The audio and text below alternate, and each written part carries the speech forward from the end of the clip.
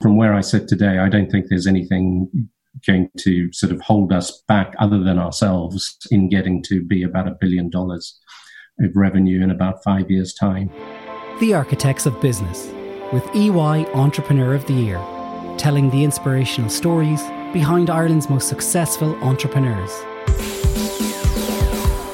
Hello and welcome to the Architects of Business, made in partnership with EY Entrepreneur of the Year, where you will hear the inspirational stories of some of Ireland's most successful entrepreneurs. I'm Sonya Lennon, broadcasting remotely at this time, and on this week's show, I chat with Andrew Day, the CEO of Keyword Studios, an Irish computer game company who work on some of the biggest names in the world, from Fortnite to Call of Duty. He projects revenue of in excess of $1 billion by 2025. If you haven't already done so, click subscribe to get brand new shows directly into your feed. Andrew Day, CEO of Keyword Studios, thank you so much for joining us on Architects of Business today. I have to say, I feel like a bit of a fraud taking your time, not because I'm not fascinated by your story, but because I'm not a gamer, and I feel like more than a million people would rather be in this seat than me right now. Your story is extraordinary. The arc of the growth of Keyword is amazing. But as always on this show, I would love to start at the beginning. So you were born and grew up in South Africa. Correct. Yep. Fantastic childhood. Yes, barefoot gambling round the place, I gather.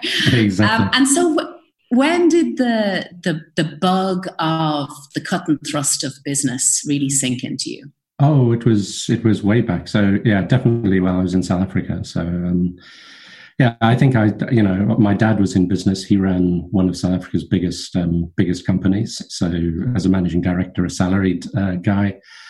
And then around us, obviously, there were wealthy entrepreneurs. Well, not obviously, but there were wealthy entrepreneurs. And I always looked at those other guys that had nicer cars and bigger houses and stuff and thought, well, the salary job of my dad is all very impressive, but I'm actually going to have a go at doing my own thing. And from a very early age, I wanted to have my own engineering shop or something like that. So that's when it began.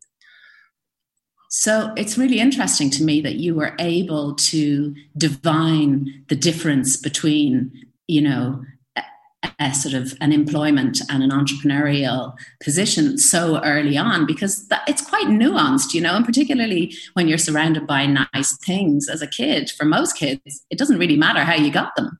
Yeah, no, that's true, actually. And it's something that actually it stuck with me for a long, long time because, I very much wanted to own and run my own business. And eventually I wanted to do an IPO, float a business and run a publicly quoted company. But I didn't want to get... From the age of 5, right? Well, almost.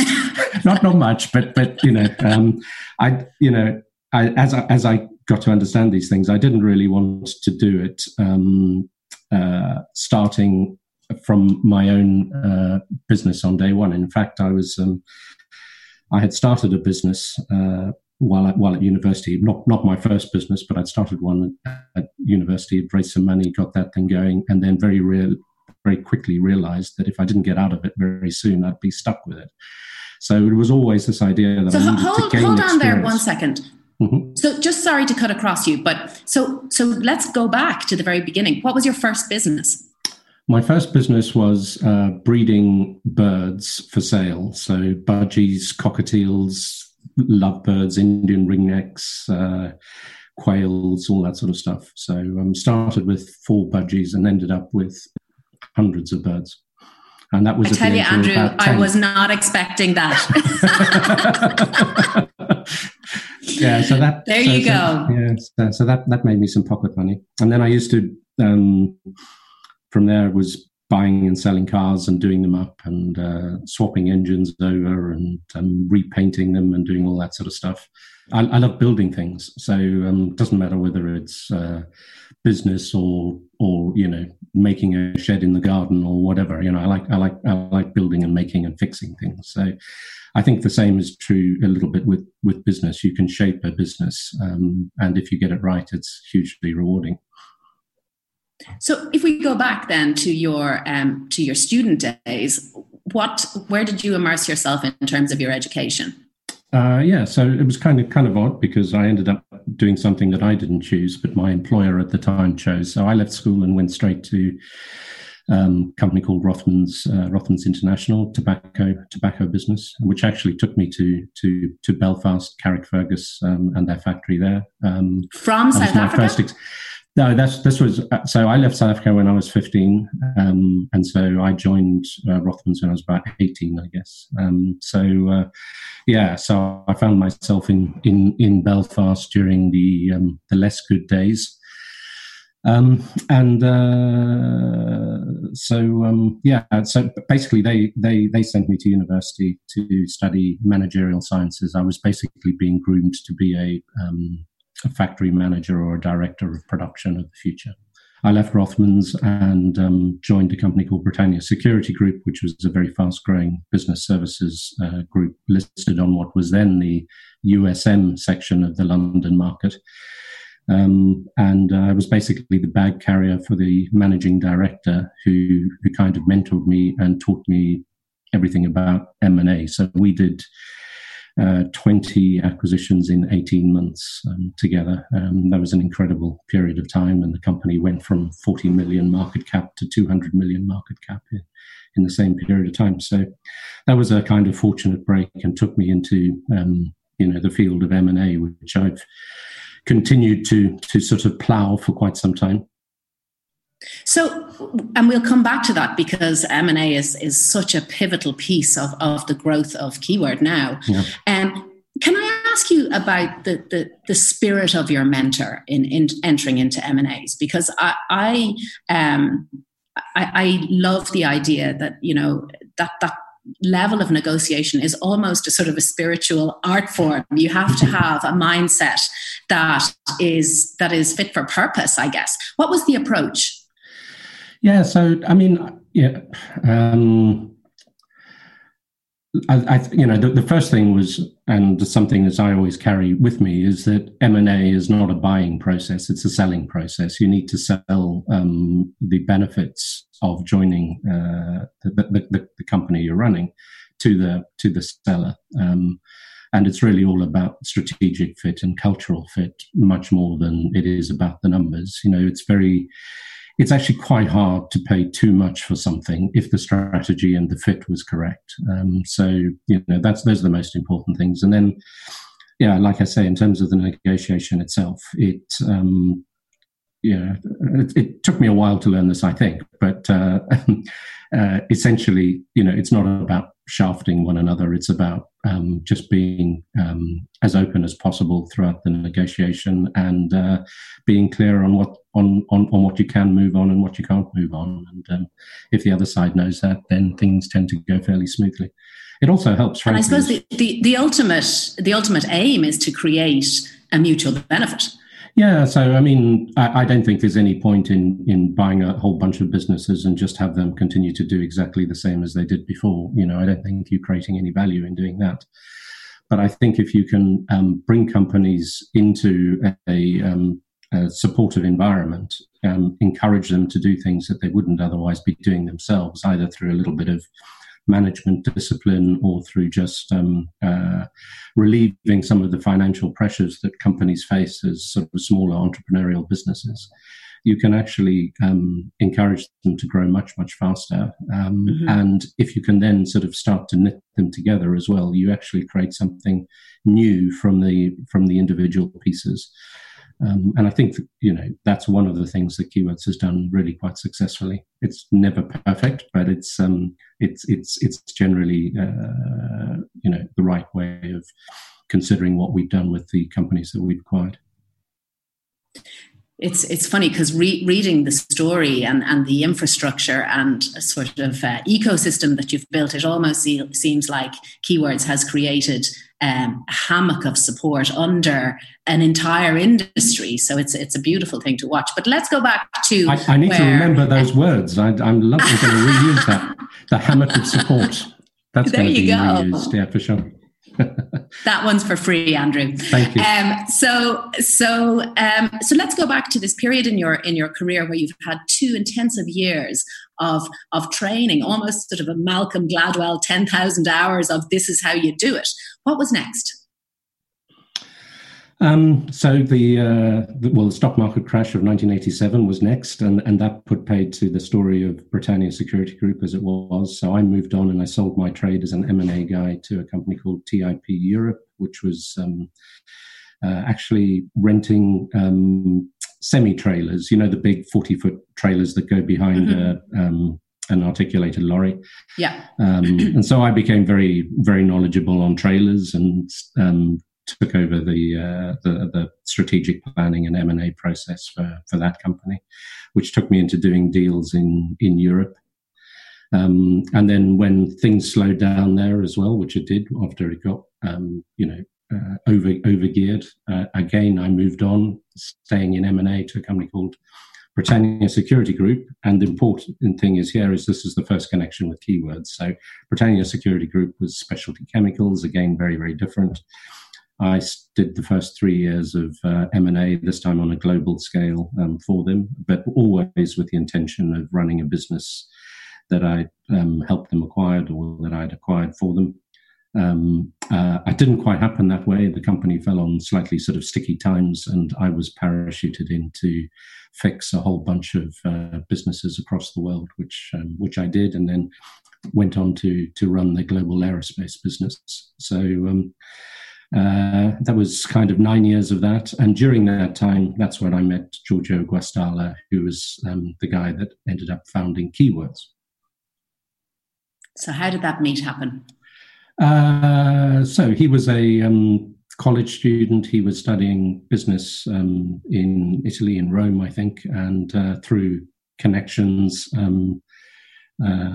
we got a request saying, can we provide a placement to this Italian business guy? And I put up my hand. And so, since then, basically, we've stayed together as friends and business colleagues for 25 years. But he did Happy give anniversary. Up on me. Thank you very much. Yeah, we did break open a glass of champagne to celebrate that point. Good. But yeah, nice. Yeah. So that's where all that came. And, that was one of my opportunities to do a bit of mentoring in reverse. So he came in under your wing, yep. And obviously was an incredibly good student. When did Keywords actually start? Keywords started in 1998. So I was still at Britannia Security Group. Giorgio, I had posted him in France, and I think at a certain point that was enough for him. I think he had done sort of 2 years of his time in France, and he wanted to get out and do something different. So he joined his girlfriend in Dublin, Ireland, and together they set up Keywords, which was basically providing translation services to tech companies, Microsoft first and foremost, but also other companies like Oracle and so on. And then in 2009, Giorgio finally, after many years of nagging, managed to persuade me to come and run Keywords. So in 2009, we did a deal. We set a new strategy for the business, and I think that's really, in many ways, the beginnings of the Keywords you see today. So one thing that I think really comes to the fore in talking to you, Andrew, is your dedication to strategy. It seems to be a theme running through absolutely everything, from the early days of having a vision for what you wanted your life to be, right through to seeing the opportunity. And I suppose the first piece of strategy is seeing the opportunity. The second and harder piece is sticking to that vision and seeing it through. So you might talk to us a little bit about your approach, particularly at that time when you came in as CEO with a massive job to do. Yeah, so it was, Keywords employed 50 people. It was doing nicely. It was turning over 2 or 3 million, I think, and making good profit. So it was a very nice business, but it was also a sort of fragile business. It felt like it, first of all, was very dependent on one particular client, which is never a good thing, I think. It felt like at any point somebody could decide to give business to a competitor or whatever, and the business would be in a bit of trouble. So rather than sit there and be fearful of that was one of the first decisions we took. We're not going to be afraid of this. We're not going to try and migrate away from some clients. What we're going to do is we're going to go out and build business with other clients to compensate for that degree of dependency. So rather than sort of stay there and try and defend what we've got, we were very, very clear that we wanted to move forward and build something substantial from this. So that was part of it. The other part was just recognizing, as you rightly said, the opportunity. And the opportunity kind of was, well, with benefit of hindsight, it was very clear to see. I don't know if it was that clear at that time, but basically you had a very interesting market environment within the video games industry, and that you had very large global players, multi-billion-dollar companies like Electronic Arts and Activision and Microsoft and Nintendo and so on. And then when you looked around at companies like us that they were relying on, okay, we're very good at what we did, but we provided pretty much a single service in a single geography, and it just seemed very, very odd. If you look around any other major industry, and the video games industry, I can't remember what it was sized at those days, maybe 90 billion or something. Now it's about $150 billion in size. It's a meaningful industry. It's a very large industry, but continues to sort of exhibit, and certainly did then even more so, this behavior of kind of doing everything itself and fractured. Fractured and dealing with very fragmented supply chains, and more or less treating every can supplier. I ask you then, just to be clear, what was the service that you were delivering at that point? At that point, it was localization. So we were translating video games, not the code, but the text and the voiced assets in the video games.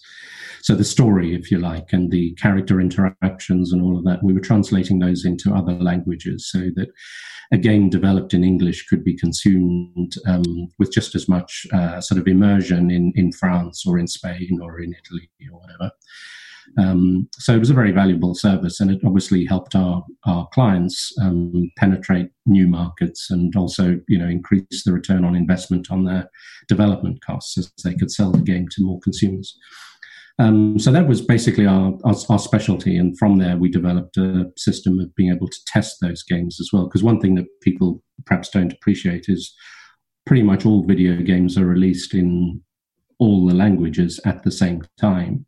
So that means you're adapting the foreign versions at the same time as the English version is still being developed and so on. So the only way to make sure you've got it all right is to be able to put it all together as a sort of package of code and text and stuff, and then test it in kind of live operation. So we developed an efficient system of doing that. And position keyword now for what it is, for who its clients are, for what it does and what it operates. And I think when we could talk about this hammock of support, this is where it really kind of gets surfaced, if you like. Yes, I was just about to use that. I was just coming up with a new elevator pitch involving hammocks. Yeah, so where we are today, Sonya, is we really provide services throughout the life cycle of video games. So from creating them, co-developing them, adapting them, testing them, supporting them in live operations. We do everything.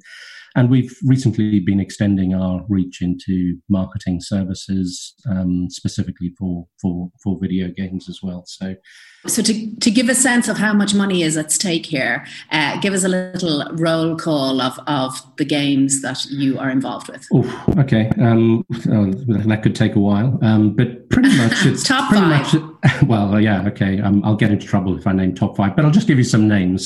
So Call of Duty, Fortnite, League of Legends, Candy Crush, Clash of Clans.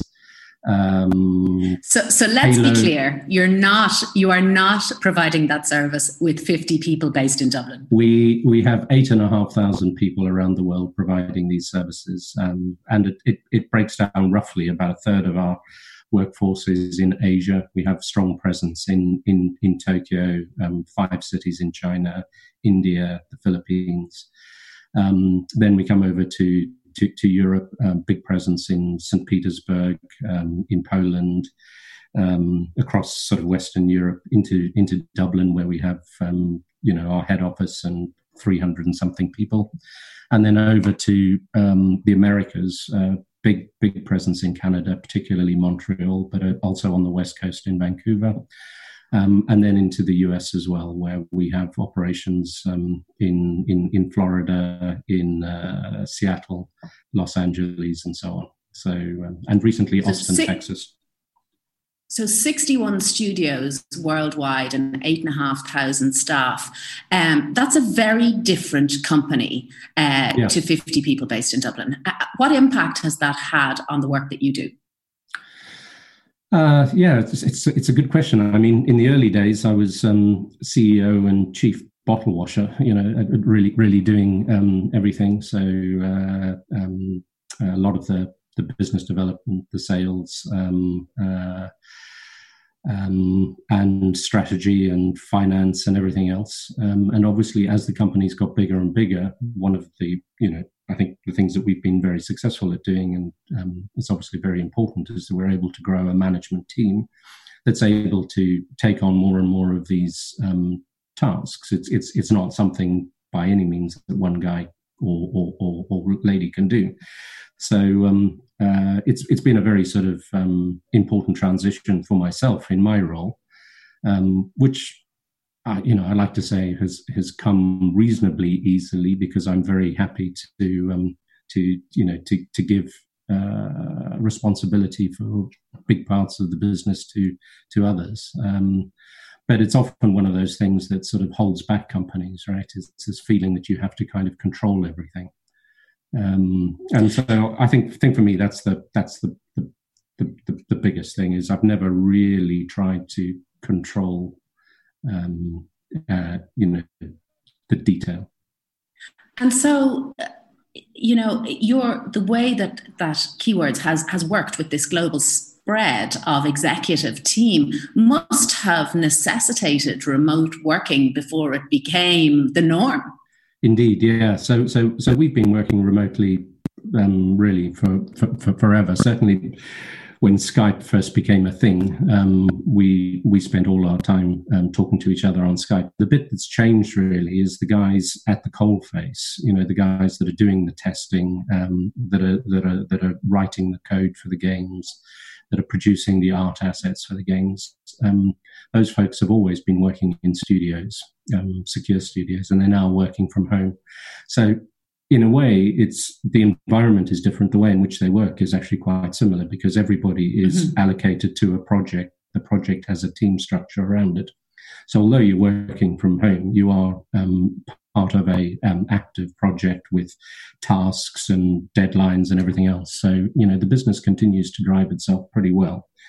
And of course, through being a service provider rather than an end client, we have the disciplines of measuring things like time spent on tasks and productivity and all the rest of it. So we're very fortunate in that. And so we've been able to keep productivity really, really pretty good during these difficult times.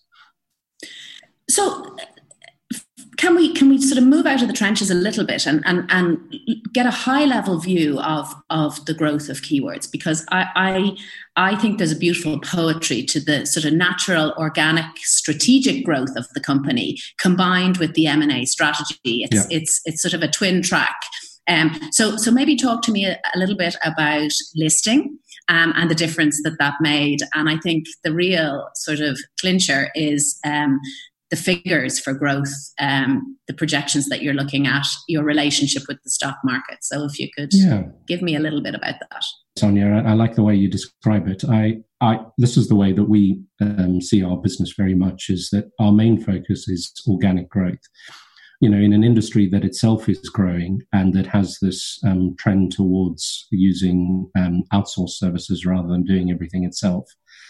We're in an industry that's transitioning, but it's still a very young industry. It just happens to be very large. So we have a lot of growth drivers sort of naturally by being in this industry and pursuing the strategy we're pursuing. So we expect ourselves to produce really good, strong organic growth year on year. And I think we always try to sort of set expectations that the minimum we expect of ourselves is about 10% organic growth a year, but we usually outperform that. And then on top of that, you have this acquisition effect. So as we're building out our various services through acquisitions, what we're really doing is we're bringing in customer relationships, which we're then able to expand upon. We're bringing in expertise, which we're then also able to leverage. And we're also getting access to pools of talents. And so a couple of quick fire ones. Give us a sense of the latest acquisitions. Yes. So we've made a couple recently, both different. Both happen to be based in the UK, but that's not a reflection of anything in particular. The latest one is a company called Maverick Media, which is a long-standing marketing services business, very specifically focused on the video games industry. And this focus on the games industry is something that we keep coming back to because there is something different about the games industry. It's not like any other industry. And the content itself is very, very complex, being this interface with, the most amazing creative with incredibly complicated software and AI and what have you. So there's some very specific reasons why you have specific suppliers to this industry. So Maverick is one of those companies. It's been around for quite a while. It has fantastic relationships with some great game companies and game IPs, including probably the one it's most known for, which is Pokemon. And never heard of it. and that in itself is I think now our fifth or sixth acquisition in marketing services. And again, it's sort of, you can see what we're doing here is we're building scale in a new area. All of those companies are growing nicely organically. So we'll add a few more of those before we get to a point where we say, actually, we've got to this point of being the go-to provider, and we'll see this accelerated organic growth. So that's that one. The other one was a company called Coconut Lizard. Great thing about this games industry is the names of the studios that you end up buying. Anything goes. Who would have thought I would be buying a company called Coconut Lizard? But so these guys are great. They're based up in the northeast.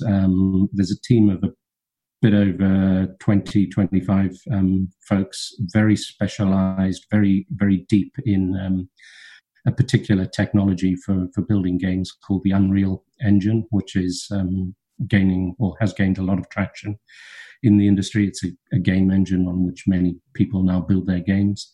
And I suppose to go ultimate bird's eye view on the company, the latest revenue figures. Yeah, so I believe that the stock market is expecting us to generate something like 360 million euros of revenue this year. And obviously that's in a bit of a challenged year with COVID-19, but and the funner piece is nearly the projections into the future, right? Yeah, well, who knows? But certainly from where I sit today, I don't think there's anything going to sort of hold us back other than ourselves in getting to be about $1 billion of revenue in about 5 years' time. I think we're quite close on a run rate basis, or we will be exiting this year of being at around $500 million, I hope. So from there, that sounds like another bottle of champagne to me, Andrew. Yes, I have to say, it would be. And one of the things, it's a silly thing really, because share prices and business performance and everything don't always sort of correlate. But one of the things that it just sort of acts as a little pat on the back for all these great keywordians around the world, is that we recently broke through the $2 billion market cap value as well on the stock exchange. So I think we're now at about 2.2 billion, which is incredible when you think that we IPO'd at a valuation of about, it was about 50 million pounds at the time. I don't know what that was in US dollars, probably that's extraordinary, 75 million or something. So yeah, it's been one interesting ride so far. And fortunately, all in the right direction. Yeah, and which is, all the more reason to hail you as one of the alumni of EY Entrepreneur of the Year. What has that been like for you, being part of that network? Because every time I interview somebody who's part of this group, this elite group, there are extreme commonalities, one of them being a really authentic humility and a sense of graft. I think that comes through very strongly on you. Where have you found the value in that network? Yeah, well, for me, I personally really enjoyed the process of going through the EOY of the year, including going to Hong Kong and seeing some really interesting businesses and having an opportunity to hang out in the bars with a few fellow entrepreneurs and so on. So it's funny how we don't take time to connect with people of like minds always, because we're so busy, doing our own day jobs and taking care of family and all those normal things. So there was a great opportunity and remains a great opportunity to connect with fellow entrepreneurs. And looking forward to doing more of it, particularly when we get through these restricted travel times and are able to meet up. And I'm certainly really gasping for a glass of Guinness. Andrew Day, CEO of Keyword Studio. I think it's only fair to leave it there. Thank you so much. Thank you.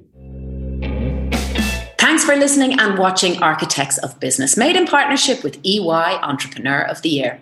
Thanks to the whole team here at Joe, and of course to our entrepreneur today, Andrew Day.